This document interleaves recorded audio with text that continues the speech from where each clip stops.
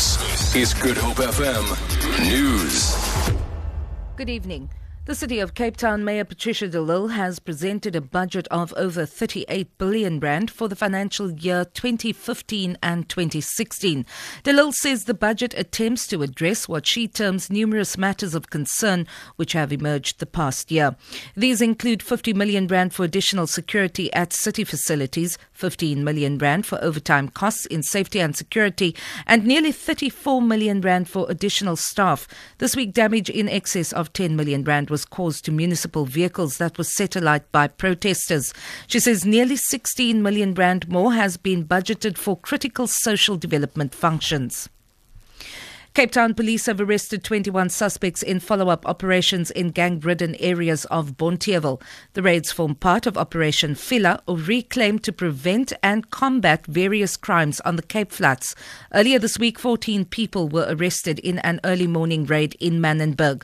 Police spokesperson FCF van Wyk. Our police members seized an assortment of drugs valued at thousands of rands. Members supported by Metro Police and SANDF situated Bonteheuwel, where they arrested the 21 suspects in gang strongholds. 2 suspects were arrested in possession of 191 R1 rounds of ammunition and 8 for drugs.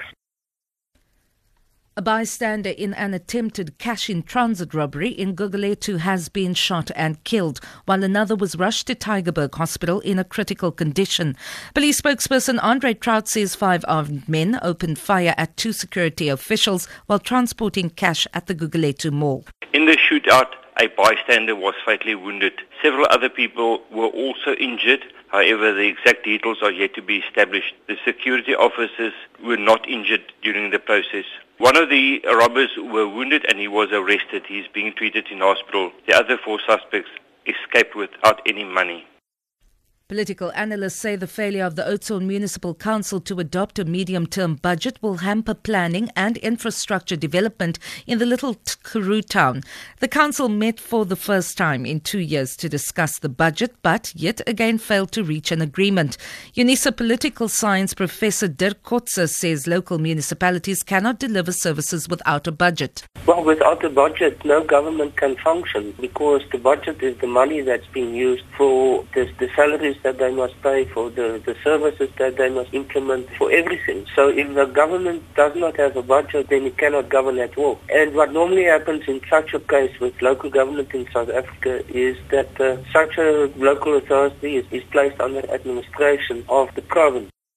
Speaking on behalf of the ruling coalition, ICOSA spokesperson Marius Gerber says they are disappointed that the budget was not approved. Again, the community were not a priority for the Democratic Alliance.